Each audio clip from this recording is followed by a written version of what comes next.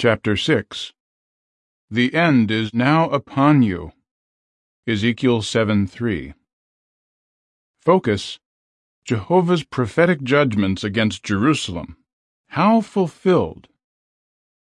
Paragraphs 1 and 2. Question A. What puzzling behavior did Ezekiel engage in? Question B. What did his actions foretell? The news about the prophet Ezekiel's strange behavior spreads rapidly among the exiled Jews living in the land of Babylon. For a week he had been sitting dazed and speechless among the exiles, but then he suddenly got up and shut himself in his house. Now, with his perplexed neighbors looking on, the prophet reappears, picks up a brick, puts it in front of him, and etches it with a drawing. Then, without uttering a word, Ezekiel begins to build a miniature wall. The spectators, no doubt growing in number, must have wondered, what does all of this mean? Only later would those Jewish exiles fully grasp that the prophet Ezekiel's puzzling behavior foretold the coming of a dreadful event that would express Jehovah God's righteous indignation. What was that event? How did it affect the ancient nation of Israel? What significance does it have for pure worshippers today? Take a brick, take wheat, take a sharp sword. Paragraphs 3 and 4. Question A. What three aspects of God's judgment did Ezekiel portray? Question B. How did Ezekiel act out the siege of Jerusalem? In about 613 BCE, Jehovah instructed Ezekiel to demonstrate by signs three aspects of God's coming judgment against Jerusalem. They were the siege of the city, the suffering of its inhabitants, and the destruction of the city and its people. The footnote reads, It is reasonable to conclude that Ezekiel acted out all these signs before onlookers. Why? Because regarding some of the enactments, such as baking bread and carrying luggage, Jehovah commanded Ezekiel specifically to do these things before their eyes. Ezekiel 4:12 and 12:7. End of footnote. Let us consider these three aspects in more detail. The siege of Jerusalem. Jehovah told Ezekiel, Take a brick and put it in front of you. Lay siege to it. Ezekiel 4:1-3 reads, And you, son of man, take a brick and put it in front of you. Engrave on it a city, Jerusalem. Lay siege to it. Build a siege wall against it. Raise up a siege rampart against it. Set up camps against it, and surround it with battering rams. Take an iron griddle and place it as an iron wall between you and the city. Then set your face against it, and it will be under siege. You are to besiege it. This is a sign to the house of Israel. The brick represented the city of Jerusalem, while Ezekiel himself portrayed the Babylonian army as used by Jehovah. Ezekiel was also instructed to build a miniature wall, a siege rampart, and to make battering rams. He was then to place these around the brick. They represented the instruments of war that Jerusalem's enemies would use when surrounding the city and attacking it. To indicate the iron-like strength of the enemy soldiers, Ezekiel was to put an iron griddle or plate between himself and the city. He then set his face against the city. Those confrontational actions served as a sign to the house of Israel that the unthinkable was about to happen. Jehovah would use an enemy army to lay siege to Jerusalem, the chief city of God's people, the location of God's temple. Paragraph 5. Describe how Ezekiel portrayed what would happen to the inhabitants of Jerusalem. The suffering of Jerusalem's inhabitants. Jehovah ordered Ezekiel, Take wheat, barley, broad beans, lentils, millet, and spelt, a type of wheat, and make them into bread, and weigh out and eat 20 shekels of food per day. Jehovah then explained, I am cutting off the food supply. Ezekiel 4, 9-16. In this scene, Ezekiel no longer represented the Babylonian army. Rather, he took on the role of the inhabitants of Jerusalem. The prophet's actions foretold that the coming siege would cause the food supplies in the city to dwindle. At that time, bread would be made from an odd mixture of ingredients, which indicated that the people would have to eat whatever they found. How severe would the starvation become? As if directly addressing the inhabitants of Jerusalem, Ezekiel said, "Fathers among you will eat their sons, and sons will eat their fathers." In the end, many would suffer because of the deadly arrows of famine, and the people would waste away. Ezekiel 5, 10 and 16. Paragraph 6, Question A. What two roles did Ezekiel act out at the same time? Question B. What is indicated by God's command to weigh and divide the hair? The destruction of Jerusalem and its people. In this part of the prophetic enactment, Ezekiel acted out two roles at the same time. First, Ezekiel acted out what Jehovah would do. Jehovah told him, "Take a sharp sword for yourself to use as a barber's razor." Ezekiel 5, 1 and 2 reads, "As for you, son of man, take a sharp sword for yourself to use as a barber's razor. Shave your head and your beard, and then take scales to weigh and divide the hair into portions. You will burn a third of it in the fire inside the city when the days of the siege are completed. Then you will take another third and strike it with the sword all around the city, and the last third you will scatter to the wind, and I will draw a sword to chase after them." Ezekiel's hand that wielded the sword portrayed the hand of Jehovah, his judgment, as expressed through Babylon's army. Second, Ezekiel acted out what the Jews would go through. Jehovah said to him, "Shave your head and your beard." The shaving of Ezekiel's head represented how the Jews would be attacked and wiped out. Furthermore, the command to take scales to weigh and divide the hair into portions implied that Jehovah's judgment against Jerusalem would be carried out not haphazardly, but deliberately and thoroughly. Paragraph 7. Question. Why did Jehovah tell Ezekiel to divide the hair in 3 portions and to treat each portion differently? Why did Jehovah tell Ezekiel to divide his shaved-off hair into 3 portions and to treat each portion differently? Ezekiel 5, 7-12 reads, "Therefore this is what the sovereign Lord Jehovah says. Because you were more troublesome than the nations all around you, and you did not walk in my statutes or carry out my judicial decisions, but instead you followed the judicial decisions of the nations all around you, this is what the sovereign Lord Jehovah says. Here I am against you, O city, and I myself will execute judgment in your midst before the eyes of the nations.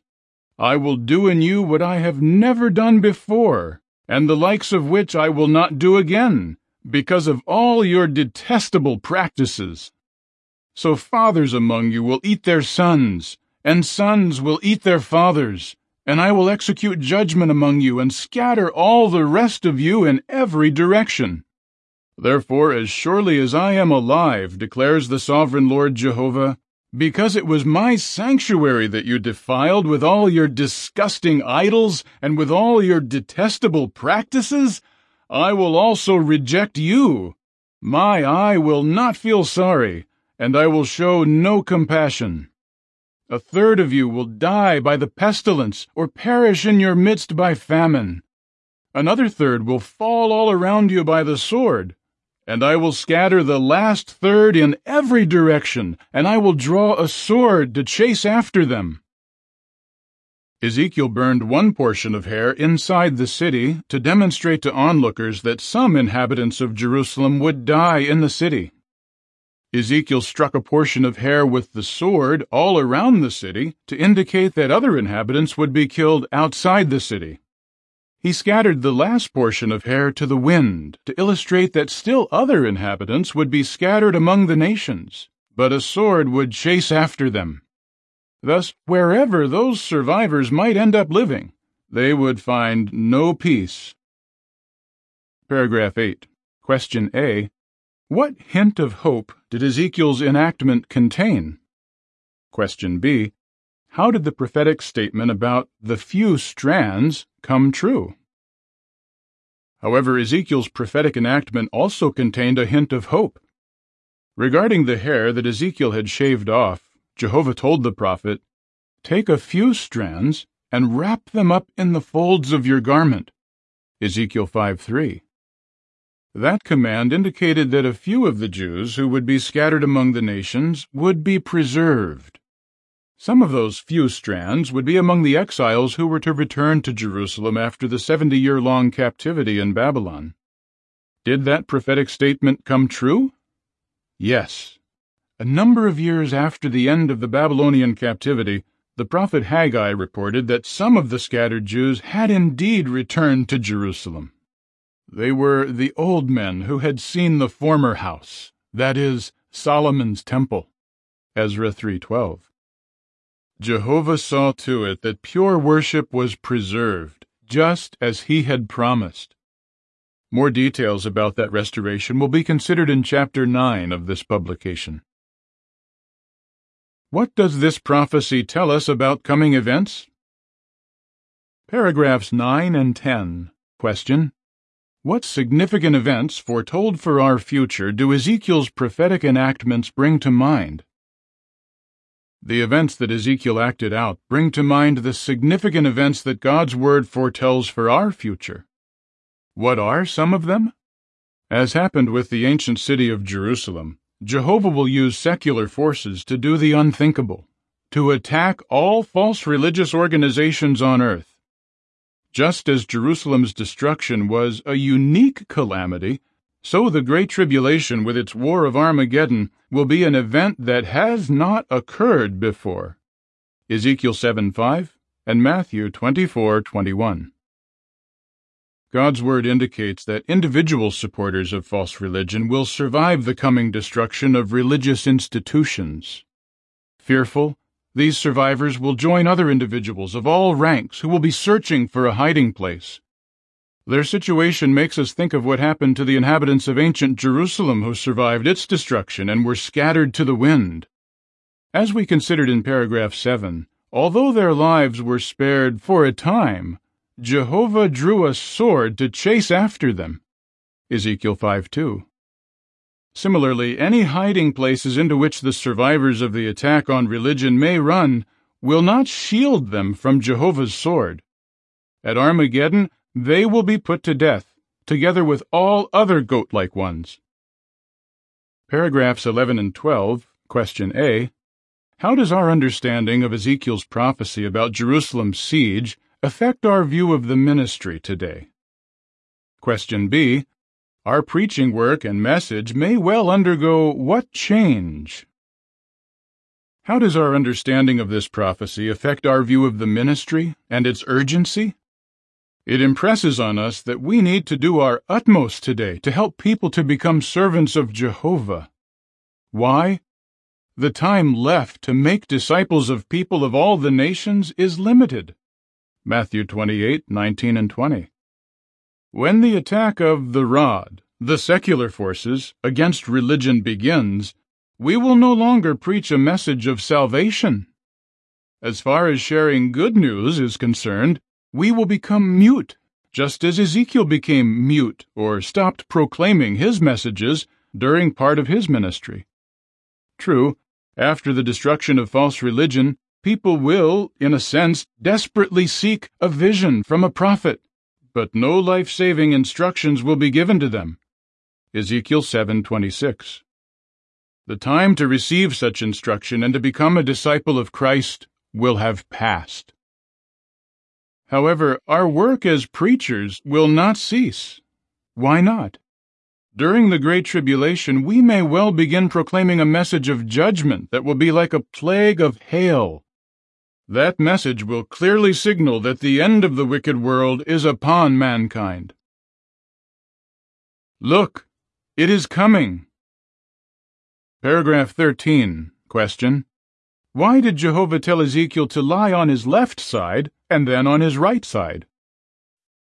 Besides foretelling how Jerusalem would be destroyed, Ezekiel also acted out when that would happen.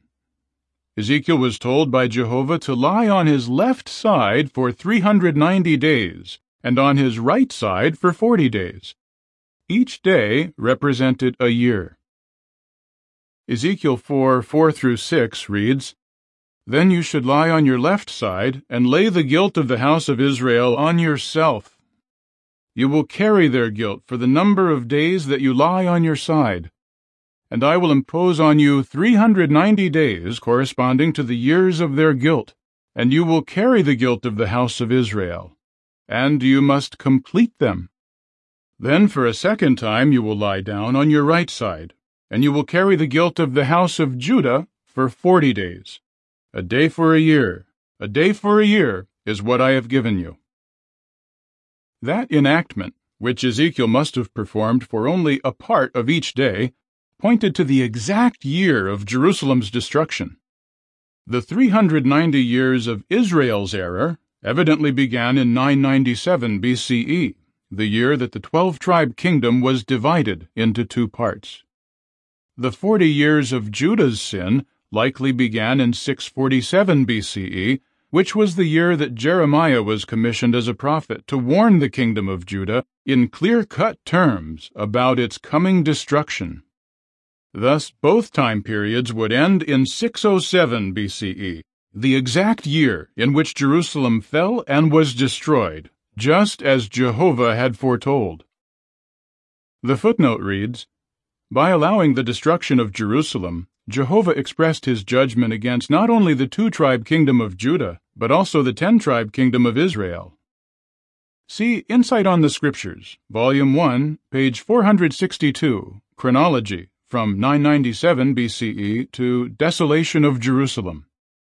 End of footnote. Paragraph 14. Question A. How did Ezekiel show his confidence in Jehovah as an exact timekeeper? Question B. What would precede Jerusalem's destruction?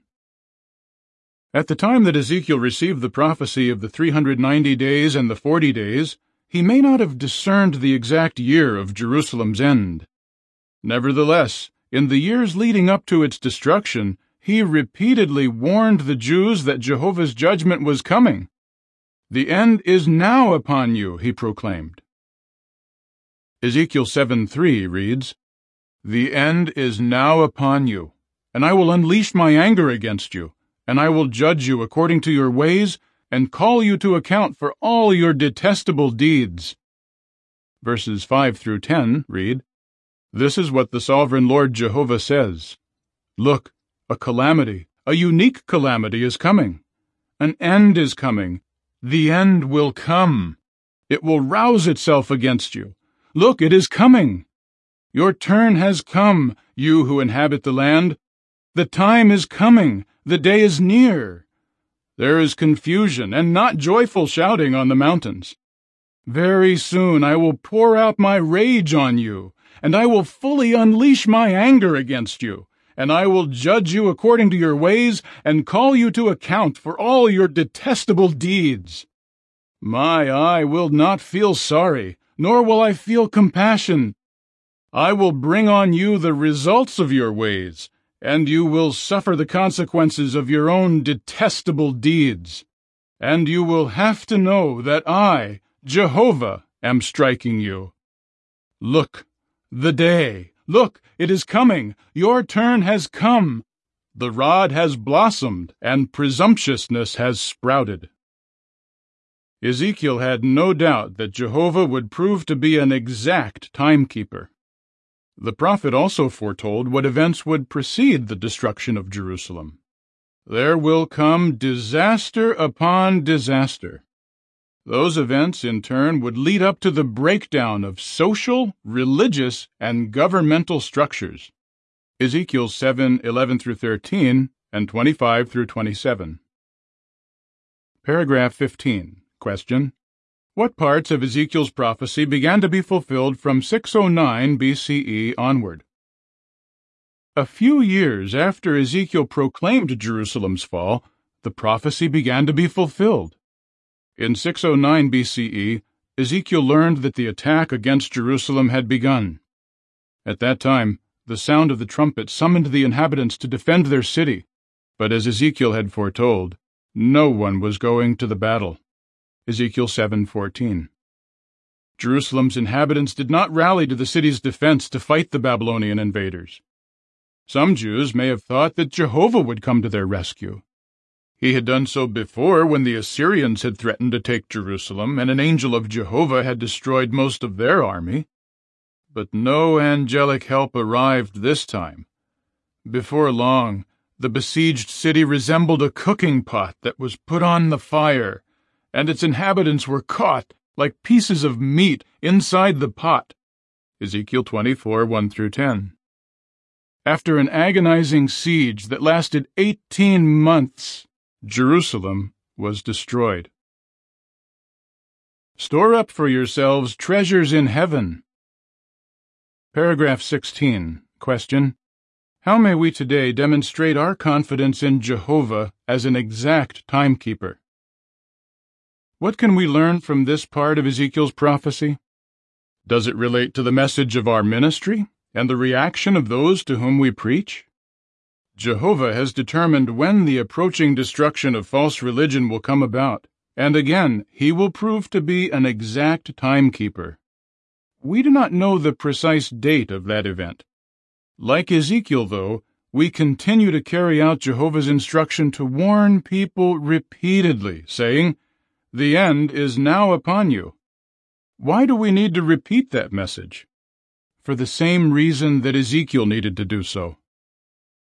The footnote reads, note that in the brief passage found at Ezekiel 7:5-7, Jehovah mentions the words come and coming 6 times. End of footnote. Most people to whom he proclaimed God's prophecy about Jerusalem's fall did not believe it. But later, some Jewish exiles in Babylon showed a righteous heart condition, and they returned to their homeland. Similarly, many people today dismiss the idea that this world will come to an end. Even so, until the time for mankind to accept God's message runs out, we want to help honest-hearted individuals to find the road that leads to life. Paragraph 17. Question: what conditions and events will we witness during the coming Great Tribulation? Ezekiel's prophecy also reminds us that when the coming attack against religious organizations occurs, members of the churches will not be going to the battle to defend religion. Instead, as they begin to realize that their cry for help, "Lord, Lord," is going unanswered, their hands will hang limp and they will be shuddering. Ezekiel 7:3, 14, 17, and 18. What else will they do? Ezekiel 7:19-21 reads, they will throw their silver into the streets, and their gold will become abhorrent to them. Neither their silver nor their gold will be able to save them in the day of Jehovah's fury. They will not be satisfied, nor will they fill their stomachs, for it has become a stumbling block, causing their error. They took pride in the beauty of their ornaments, and they made with them their detestable images, their disgusting idols. That is why I will make it an abhorrent thing to them. I will give it into the hand of the foreigners for plunder, and to the wicked ones of the earth for spoil, and they will profane it.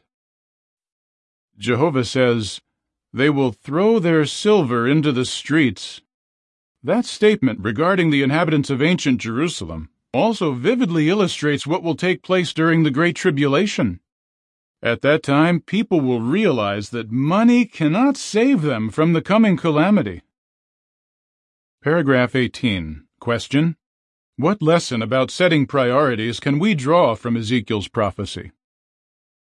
Do you discern a lesson for us in this part of Ezekiel's prophecy? It is about the need to set the right priorities. Consider this. Only after the inhabitants of Jerusalem understood that the end of their city and their life was upon them, and that material goods could not save them. Only after that did they drastically change their priorities. They threw their possessions away and began to seek a vision from a prophet. But their change came too late. Ezekiel 7:26. In contrast, we are already fully aware that the end of this wicked world is upon us. Therefore, our faith in God's promises has moved us to set the right priorities in life. As a result, we are busy pursuing spiritual riches, which have lasting value and will never be thrown into the streets. Matthew 6:19-21 reads, "Stop storing up for yourselves treasures on the earth, where moth and rust consume, and where thieves break in and steal. Rather, store up for yourselves treasures in heaven, where neither moth nor rust consumes, and where thieves do not break in and steal. For where your treasure is, there your heart will be also." Verse 24 reads, "No one can slave for two masters, for either he will hate the one and love the other, or he will stick to the one and despise the other. You cannot slave for God and for riches." Paragraph 19. Question: how do Ezekiel's prophetic proclamations affect us today? In summary, what are some of the ways that Ezekiel's prophetic statements about the fall of Jerusalem affect us today? They remind us that the time still available for helping others to become God's servants is limited. Hence, we carry out the disciple-making work with urgency. We rejoice greatly when honest-hearted individuals begin to worship our Father, Jehovah. However, even to those who do not take that step, we continue to give the warning that Ezekiel gave to the people in his day. The end is now upon you. Ezekiel 7:3. At the same time, we are determined to maintain our trust in Jehovah and to keep his pure worship first and foremost in our life. Your place in pure worship. 1. The events that Ezekiel acted out remind us of what momentous events that God's Word foretold for our future. 2. How does the way Ezekiel carried out his commission to preach Jehovah's warnings affect your view of the ministry? 3. Why might the prophecies that we considered in this chapter move you to re-examine your priorities, and what changes have you already made?